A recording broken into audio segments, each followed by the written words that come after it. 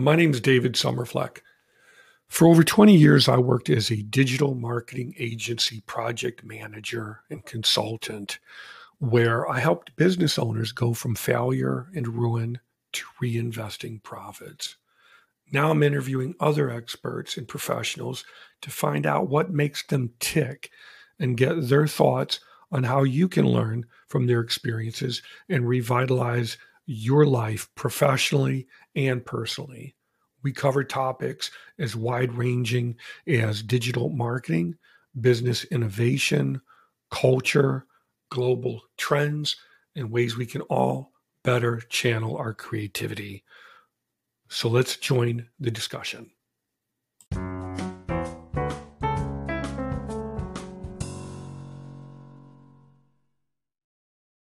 Hello, and thank you for joining me for another episode of the David Summerfleck podcast. My guest today is Alison Pena. Is that correct? Pena. Pena. Hi, Alison. How are you doing today? I am great. Thank you. Well, thank you for taking the time to speak with us today in this interview.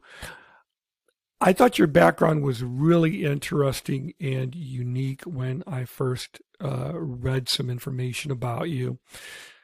Just so we have some context, can we start with your professional background and experience, and then get into where you are today? Okay. So I grew up in New York City, and for professional experience, I've done a whole variety of things. So I was a Merrill Lynch financial consultant at one point. I've done an extensive amount of proofreading and editing for advertising firms, pharma companies, financial firms, legal firms, pretty much anything you can imagine. I've done that kind of work. And then when I was about to turn 50, I was a pharmaceutical editor liaising between an advertising firm and a pharmaceutical company. And I asked myself at almost 50 if I was doing what I was born to do. And the answer was no. Yeah. Absolutely not.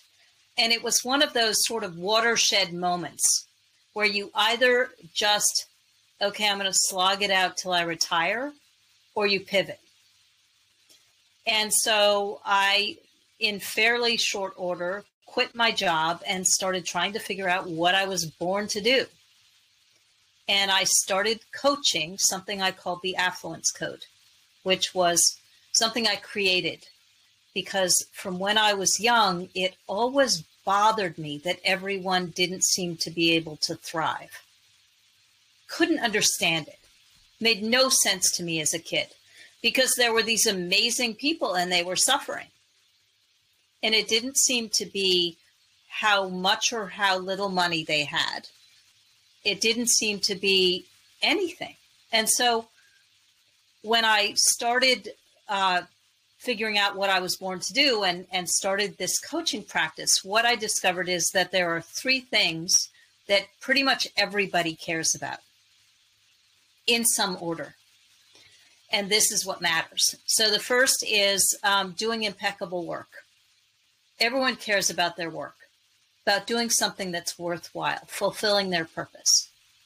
So that's one of them. The second is nurturing one-on-one relationships. And the third is serving their community, having the people around them be lifted up by their presence in the community. But the question is, what do you care about first? Because that's how you thrive. And it's especially important after a loss, because the fastest way to come back to yourself is to get solidly in your zone of genius and do what comes easiest, because everything feels hard, right? So if your thing is work, dig into work. People might say, lay back, don't do anything. But if work is your thing, that's the worst thing to do. And so what I discovered is that if people could figure out what they were, in what order these three ran, they could thrive. consistently and always. They could access their zone of genius at will. And everyone has gone through those times where everything just works. Like you take exactly the right action all the time, you meet the right person, you get the right resources, and life just starts clicking along. And most people I've met have had that experience from time to time. But how do you get it deliberately whenever you want? And for me, that was the affluence code. So I started helping people with this. And then went along, was doing that work for a while. And then in 2015, my husband was diagnosed with pancreatic cancer. And the lifespan for someone with pancreatic cancer is less than 6 months. We were together almost 25 years. You know, just when the doctor says it's cancer, your heart sort of drops to the bottom of your toes. Now, how long ago was that when he first had the diagnosis? October 12th, 2015. Okay. You can see you don't forget those dates. And then he died at home in my arms September 10th, 2016. So he lived 11 months. Okay. Yeah. And that, for me, created another pivot. So I, was at every doctor's appointment, every chemo session. And so I was pretty much taken out of a lot of what I was doing. And my affluence code first is community. So I really leaned into my community, and I started sharing the journey from inside the journey that we were on. His thing was work. So he was working up until the Thursday, 2 days before he died. He was an artist. He was a painter. And so by really leaning into our own zone of geniuses, we were able to, in really a horrific circumstance, thrive as best we could, like really live. Now, when you say you were sharing it with your community, what does that mean? Does that mean family members and friends, or people who were had read your book, or you were coaching, or? No, on social media, I was actually saying, this is what we're doing and this is what's happening. I was sharing photos of us doing things. As he got thinner, he went from 263 pounds to 146 pounds at 6'3". Yeah, that's pretty doggone skinny. Stark. And yeah. He had relatives in Australia, and one of the ways that I shared what was going on without saying anything was I shared photos of us, and including him at 146 pounds. And so that they would know that they needed to call and they needed to be in better contact. I needed self-care practices for myself so that I myself would survive through all of this. Because the person with cancer gets lots of attention. The person taking care of everything else gets, but I'm the one with cancer. Except if you're with someone for 25 years, you're absolutely every aspect of your life is hit by it. So how do you cope, and how did you cope? I coped by living. So I coped by, I knew that I needed to move emotions through my body or I wasn't going to make it. If all the grief and fear and anger and shame got stuck in me, I was going to be in real trouble. And so for me, one of the ways to move emotion through my body is singing. So I had wanted to be part of a cabaret show, group cabaret show. I had sung in gospel choirs for over 10 years, but as, you know, 100 person, one person in 100 people. And I really wanted to stand on a stage and sing my own stuff. Just me. I really wanted to stand and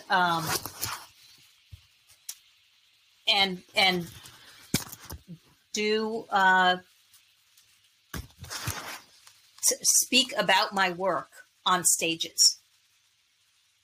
Those were things that I wanted to do for a long, long time. And then in that 11 months, I sang on 4 stages and I spoke on 3. It's on my bucket list for 10 years. 10 years. And yet, in this crunch, in this real crunch time, it got done. Because my embarrassment and my fear that I might do it wrong or let someone down or was absolutely insignificant in the face of what was going on with my husband. And our viewpoint was, if life was short, if our life together was now measured in potentially weeks, why not live? Why slow down? Why not just live full tilt boogie? Go for it. And that's what we did. So how did that change to you eventually taking on the Bad Widow title? Yeah, what that gave me it taught me how to be fearless. So it taught me about when you're literally facing death with someone, it makes you appreciate life more. And so Bad Widow came about because after Dave died, nobody knew how to deal with me. I was crying. Some days I would cry 8 hours. Like just crying. Second year, I could go 0 to rage in about 5 seconds. None of this is comfortable for someone to be around because basically, they want to help. They want to do something, but there's nothing they can do. There's nothing that they can provide that the person who's grieving actually wants. Because what they want is the person back. What they want is the whole thing to rewind. And so Bad Widow came about because I realized that these were conversations that people weren't having. People were willing to talk about the grief and the anger and all of that after they were through it.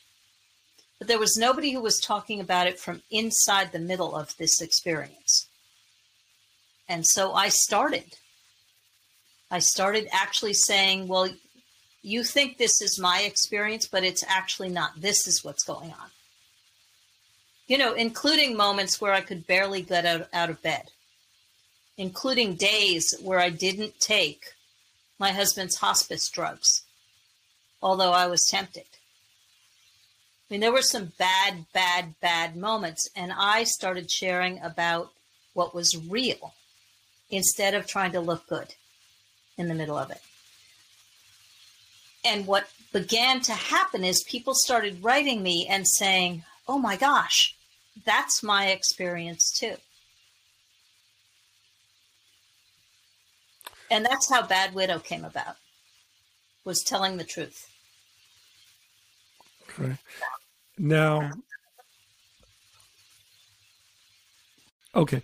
Tell me, how did you rejoin life again, including getting back to work and reconnecting with people and opening up about, what had happened, and how do you resume life after that loss?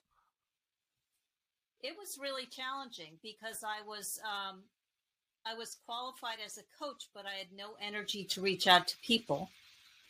I was qualified as an editor, including a medical editor, a proofreader, and I had lost my mind. I had no memory and I couldn't focus. So there was nothing that I was trained to do that I could do for work. And so the first thing I had to do was I had to start re-engaging in life. And I had to start from where I was because I wasn't where I had been before. I couldn't do the things I could do before, which was really hard because people just want you to bounce back. They want you to be easier, to be who you were, and it's just not possible. The first job I took, I had a friend who was a widow, and she had a Halloween pop-up store. And I couldn't do much, but I could hang costumes for $10 an hour in 4-hour shifts. And I was exhausted. When I got home at the end of 4 hours, I would collapse because I just didn't have that much energy, capacity for people, capacity to do anything at all. I had been so knocked down that getting back was going to be a baby step process. So I started there. I started with hanging shelves, hanging costumes on racks.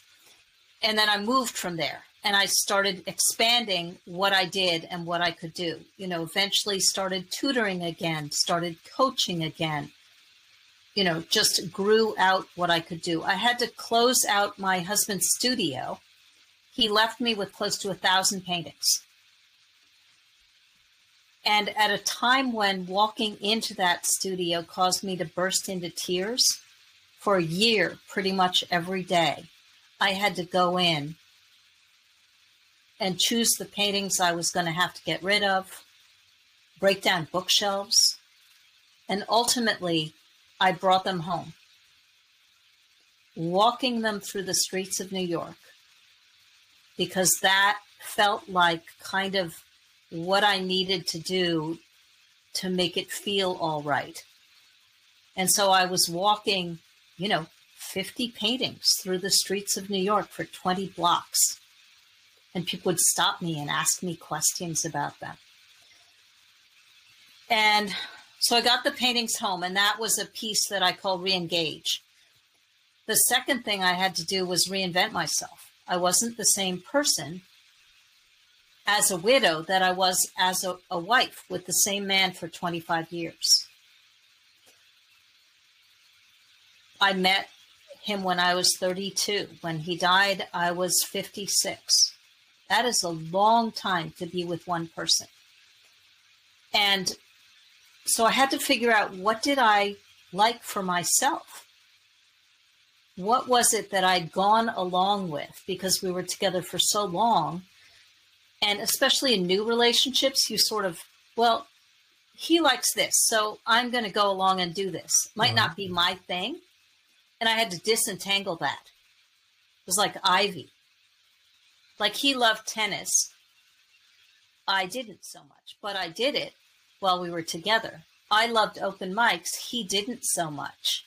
I took that back for myself.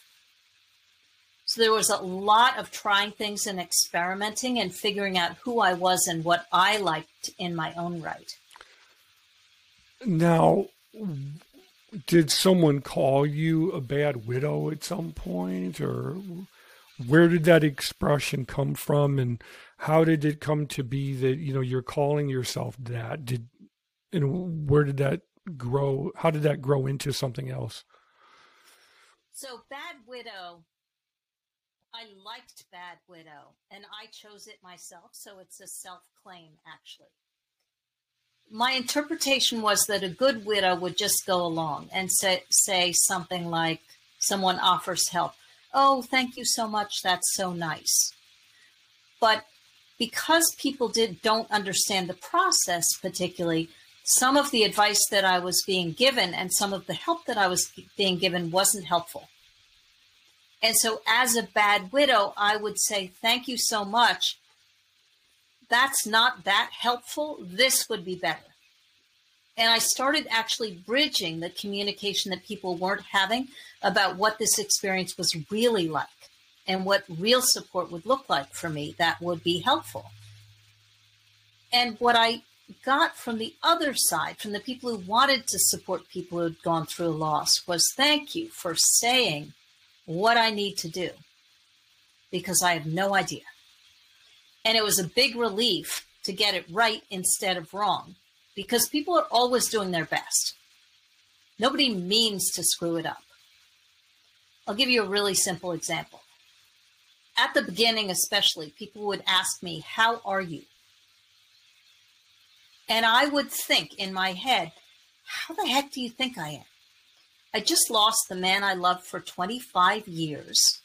I'm on one income, down from 2 incomes in New York City. I've inherited his studio of 1,000 paintings that I need to close out. There's no money to put it in storage, so it's coming home. 500 square foot studio, 850 square foot apartment. All of it's coming home with me. How do you think I am? And what I realized was that that was not a very useful thing to say to anybody, because they were doing their best. Right. But I needed to give them something that I could answer. And I could answer, how are you today? How are you right now? If it was a limited time frame, I could answer this. And that was true for anyone who's briefed. And so what I started doing was setting the record straight. And I called that Bad Widow. The other reason I like Bad Widow is people have a really hard time with it. And badwidow.com was available. Nobody forgets it. Now, were you coaching remotely or coaching in person? Were you doing workshops and seminars, or what were you doing as that title? So I was coaching mostly virtually, some in person, but the pandemic came, when I started really going into the coaching again, the pandemic came. So then it was all virtual. I did a lot of podcasts. I talked to a lot of people about this. And I've just written a book, which goes into this. It goes into the affluence code. It goes into how do you re-engage? How do you reinvent yourself? And how do you rebuild your networks? And it goes into how I found love again. So how do you do that? And how did you do that? I mean, how do you come back from that in general terms that other people can absorb? And then how did you come to meet someone new, I take it? Yes. What I did was I just started pushing out my boundaries. So when Dave died, my husband, I really contracted. I was some days barely getting out of bed. And so I needed to, at a certain point, I got to a place where I was like, this is not living. There's more to life than staying in bed or barely getting out of bed. And I started to want more. And at the point where I started to want more, what I discovered was that I wasn't automatically going to be able to bounce back. That wasn't going to happen. People expected it to be possible, but it wasn't possible. It really wasn't possible. And so what I started to do was I started just pushing out my boundaries. And so the job was an example, the pop-up shop job. Much later, the hardest thing was opening up to love again. My husband literally died in my arms. I mean, at home, nobody else there. And it was really hard and really beautiful at the same time. But if you love someone, I knew for sure that that could be an end to loving someone. And the idea of going through that level of pain again was almost inconceivable. But I was in my 50s, and I decided I was unwilling to live without love for the rest of my life. And I decided I got a second epic love affair. Now, the thought of intimacy was absolutely beyond me at this point. I could not be touched by someone else. I'd been with the same man 25 years.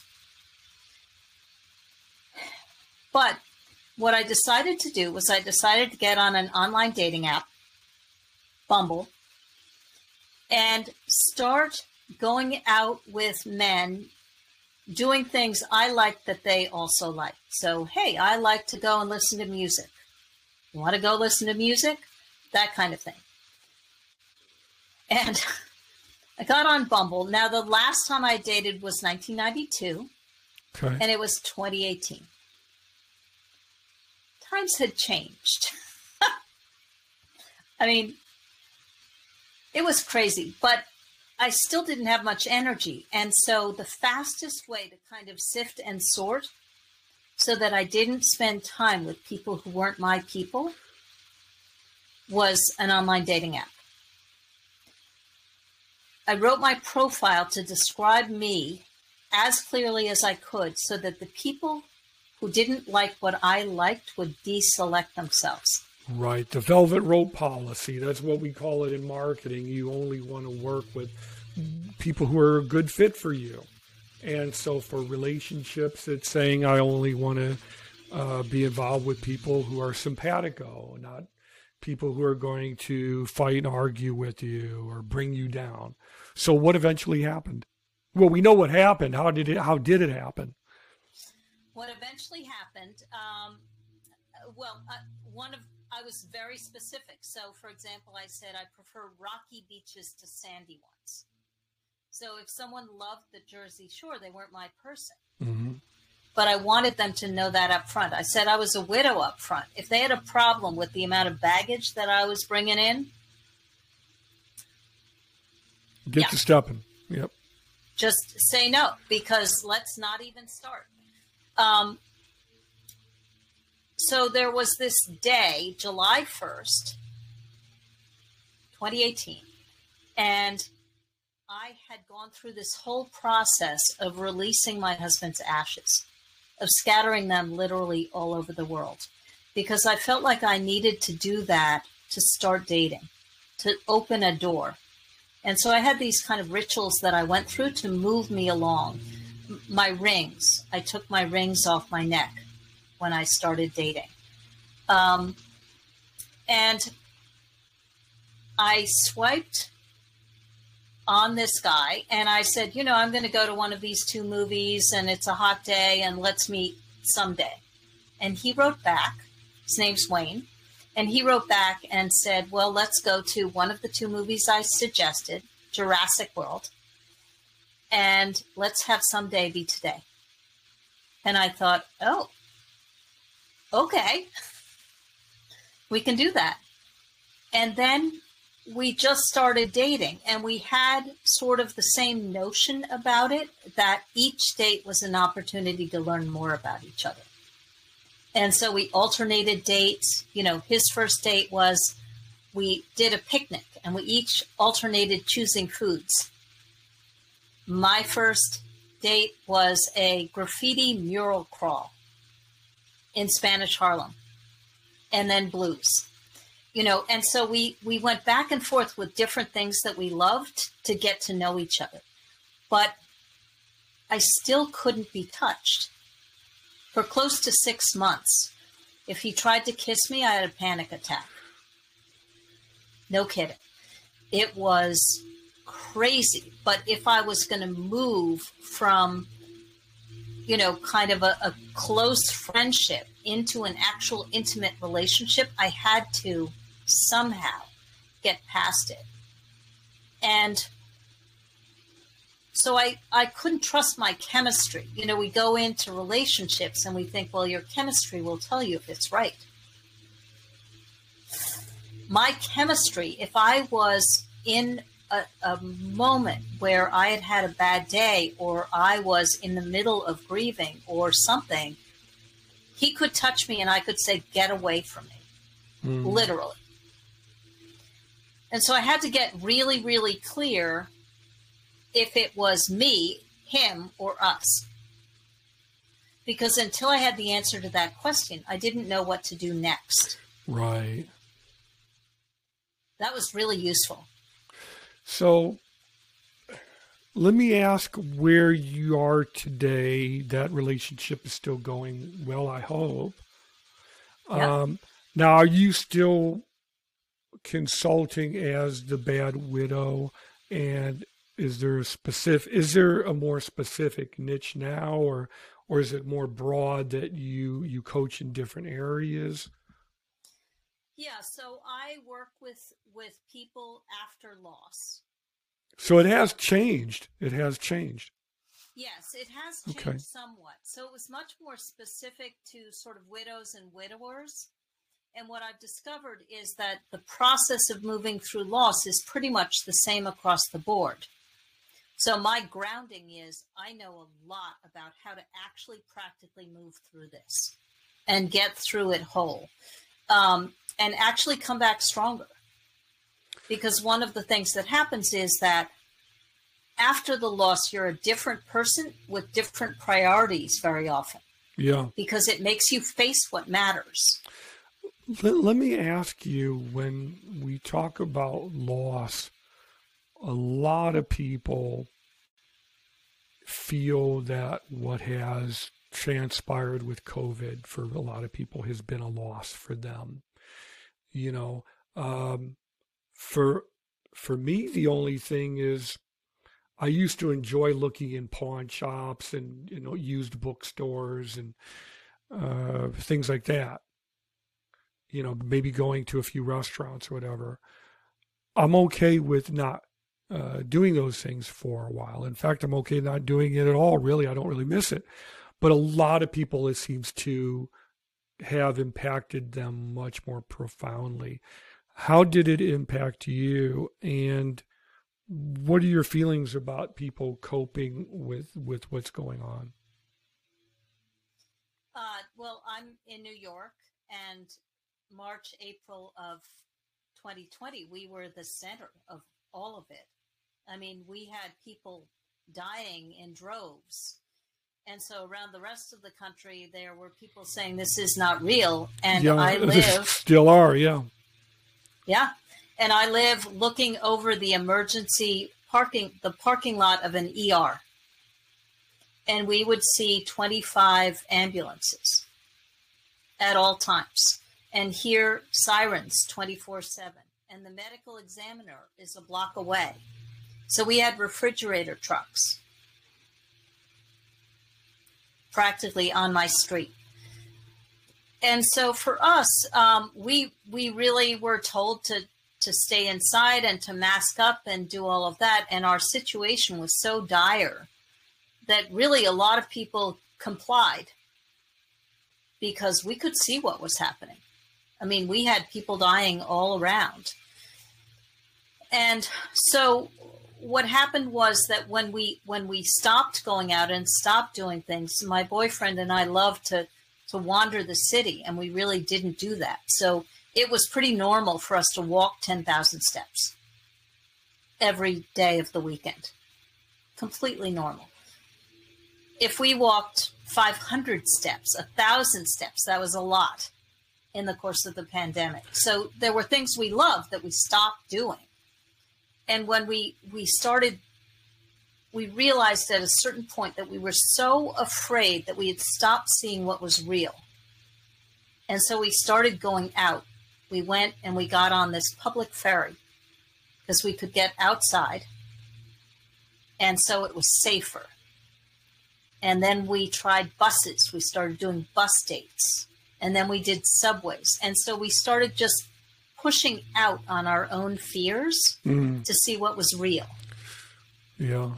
Doesn't happen by itself. My nephew chose his college online. Never got to go walk around with people, spend a night in a dorm. I mean, it's fine. It'll be fine, but that's a loss. I don't know if you're familiar with Dr. Elizabeth Kubler-Ross had a thing where she wrote about the 5 stages of grieving, and I think it was denial, and then eventually you come to terms with Acceptance is the with last. acceptance. What now? Without digressing too much, I thought it was really fascinating because I remember looking at it, and I actually wrote a blog post and made an infographic showing her stages, her 5 stages, because I said, what was interesting to me was from a marketing standpoint, as a digital marketing guy, I found that almost all clients that I would talk to, almost all business owners, would go through the same stages until they were finally ready to take things seriously. Do you think that those 5 stages were applicable for you? But then to flip it, do you think that those 5 stages are applicable to people, who are coaches or starting their own businesses? I think that the 5 stages are true. I think that they're not as linear as they're portrayed. So it doesn't just march along. There Right. were times when fear, grief, anger, and shame, they were all present. There were times when grief and joy rose at the same time. There were times when I was accepting in one area and not accepting in another area. So it's more complicated than how it's portrayed. But I do think that it's important to have some way of measuring that you're moving. Because time during the pandemic was so slippery. Time after my husband and I were so slippery because you don't have the appointments, or I'm going out to meet friends, or was weird, right? Yeah, because from your perspective, you're still relatively in a new relationship, right? And then all of a sudden, you have this big mountain fall on you. So it's like, well, wait a minute. The things that we were doing before to court one another and get used to one another, well, we really can't do those. So how did you switch gears? Well, you said that you gradually expanded into going outdoors and getting on buses and things of this nature and the ferry and everything. So what do you think people watching or listening can kind of take away from that? Well, I think that what people need to realize is that stretching out again after something like a pandemic, it's not going to happen automatically. It really is a choice. And so that kind of takes back some of the power, honestly. So if you know that you can actually do something about the fear by stepping out a little bit and seeing what's real, what's not real. Yeah, without getting it and ending up in a hospital too, I think. But yeah, I mean, for me, honestly, I mean, when it first started, I didn't really know what to think. And I mean, even now, for me, it took a while to have the comfort level to really say, okay, I'm ready to go and go to a nearby forest. Yep. Or even go to a beach, because inevitably you're going to see somebody there. And in Florida, most people will not wear masks. The vaccination rate is very low. So for me, it took a while to just say, okay, I'm going to go for a walk in the forest. And if I feel uncomfortable, I'll just put on a mask. And if I see somebody coming, I'll just go disappear into the woods or something. Usually when people see you with a machete on your hip, they know to give you some space. But at a beach, if they have any sense. Now at a beach, you really can't do that. And I'm still, not that comfortable around crowded beaches because people will come up to you, especially these people walking their dogs. They'll come right up to you, no respect for your physical space or anything, and just start, talking or whatever. So, yeah, you really have to kind of weigh that and give yourself some room. How is learning to make distinctions important to reinventing yourself after a loss like the one that you went through, to kind of Yeah. switch gears? Yeah, totally. So making distinctions is really important, because if you can figure out exactly what you like, what you need, what you want, what kind of support you want, for example, Hmm. then you can ask specifically enough for people to deliver it. But if you don't know what you want or what you need more specifically, then you're not going to know to ask people for it. You're not going to ask for it. And Yes. And people will give you their best guess, and it's usually wrong. yeah, because they're trying to get inside your head or understand what they think you need or want, but from their perspective, right? And how can they know? I mean, it's unrealistic. It is as realistic as going on a first date with someone and expecting them to know what kind of food you like, what kind of restaurant you're going to go to, what kind of decor you want, what kind of all of that, without telling them. Mm. So It's crazy.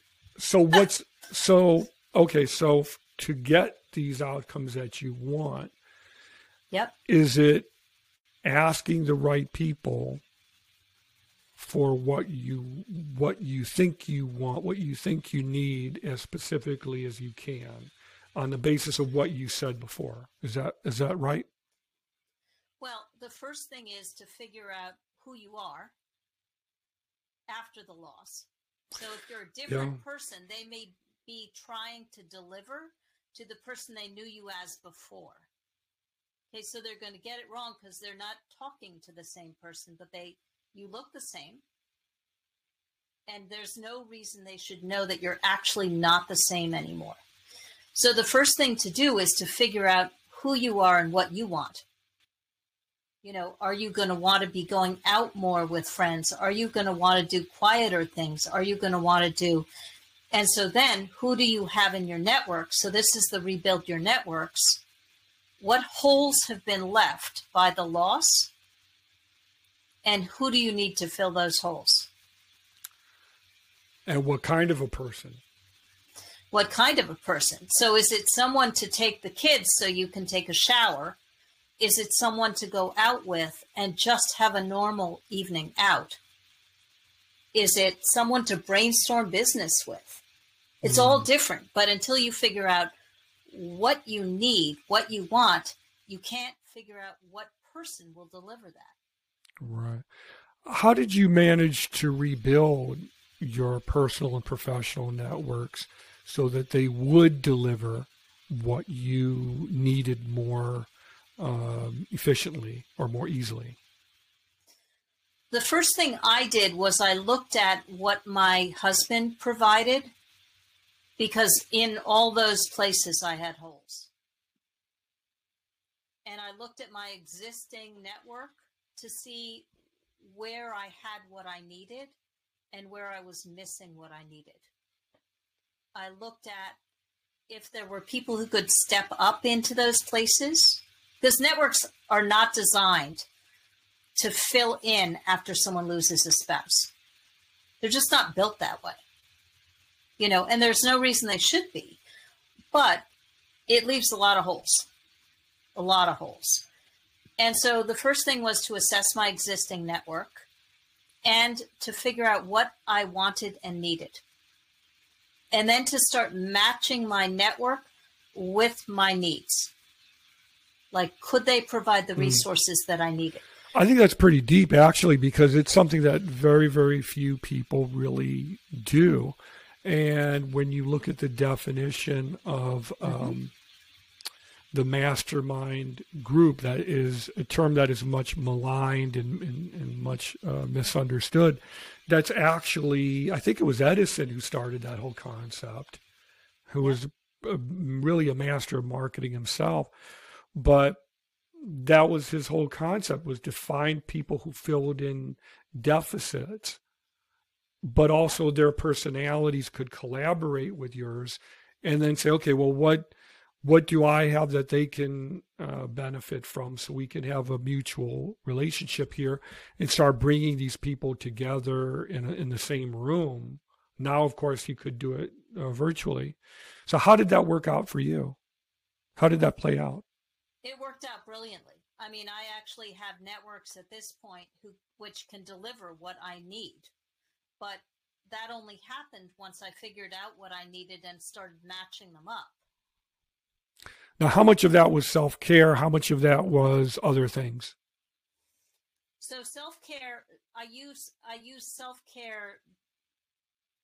Getting present was the only way to escape the pain for a lot of this process. Now, when you say present, define what you mean. Is that what when most people say mindful, it's like, well, what do you mean by that? Does that mean not thinking about the past and not worrying about the future, but just saying, here I am right now working on this or wanting to do this?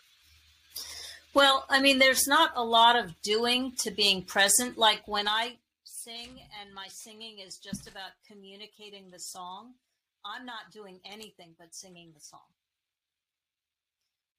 When you do breathing practices, you're not doing anything but breathing. Yeah. And then there are self-cares that are like affirmations and things like that, but those are more head things. For me, one of the most powerful things to do was to get present in my body. So breath work, movement, singing, drumming, that kind of thing was really good for me. Being out in nature.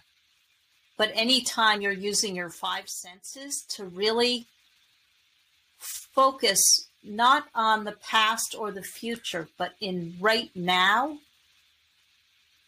you can center and ground from anywhere. It gives more richness to the present moment. So a week from now, you're going to have new memories that are very detailed, very specific, that you can refer back to. Would you agree? Absolutely. And from there, you can access joy.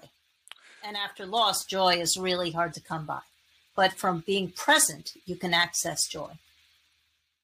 That makes pretty good sense. Well, I really appreciate you taking the time to talk to us today.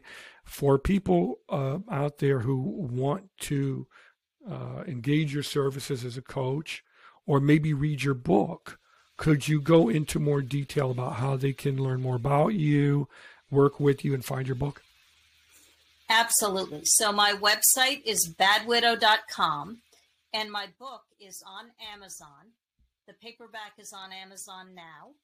It's called The Bad Widow Guide to Life After Loss, Moving Through Grief to Live and Love Again. And so the paperback is available now. The ebook will be available September 20th.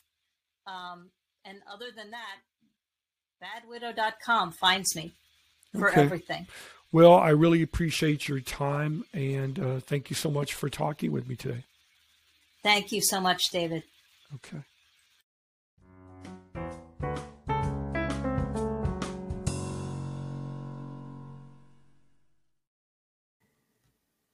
Thanks for tuning in to the David Sommerfleck podcast. If you would like to apply to be a guest on the podcast, or would like to ask a question we may use in a future episode, please go to www.dms.blue/podcast guest. Thanks again for tuning in, and hope to meet you in the next episode.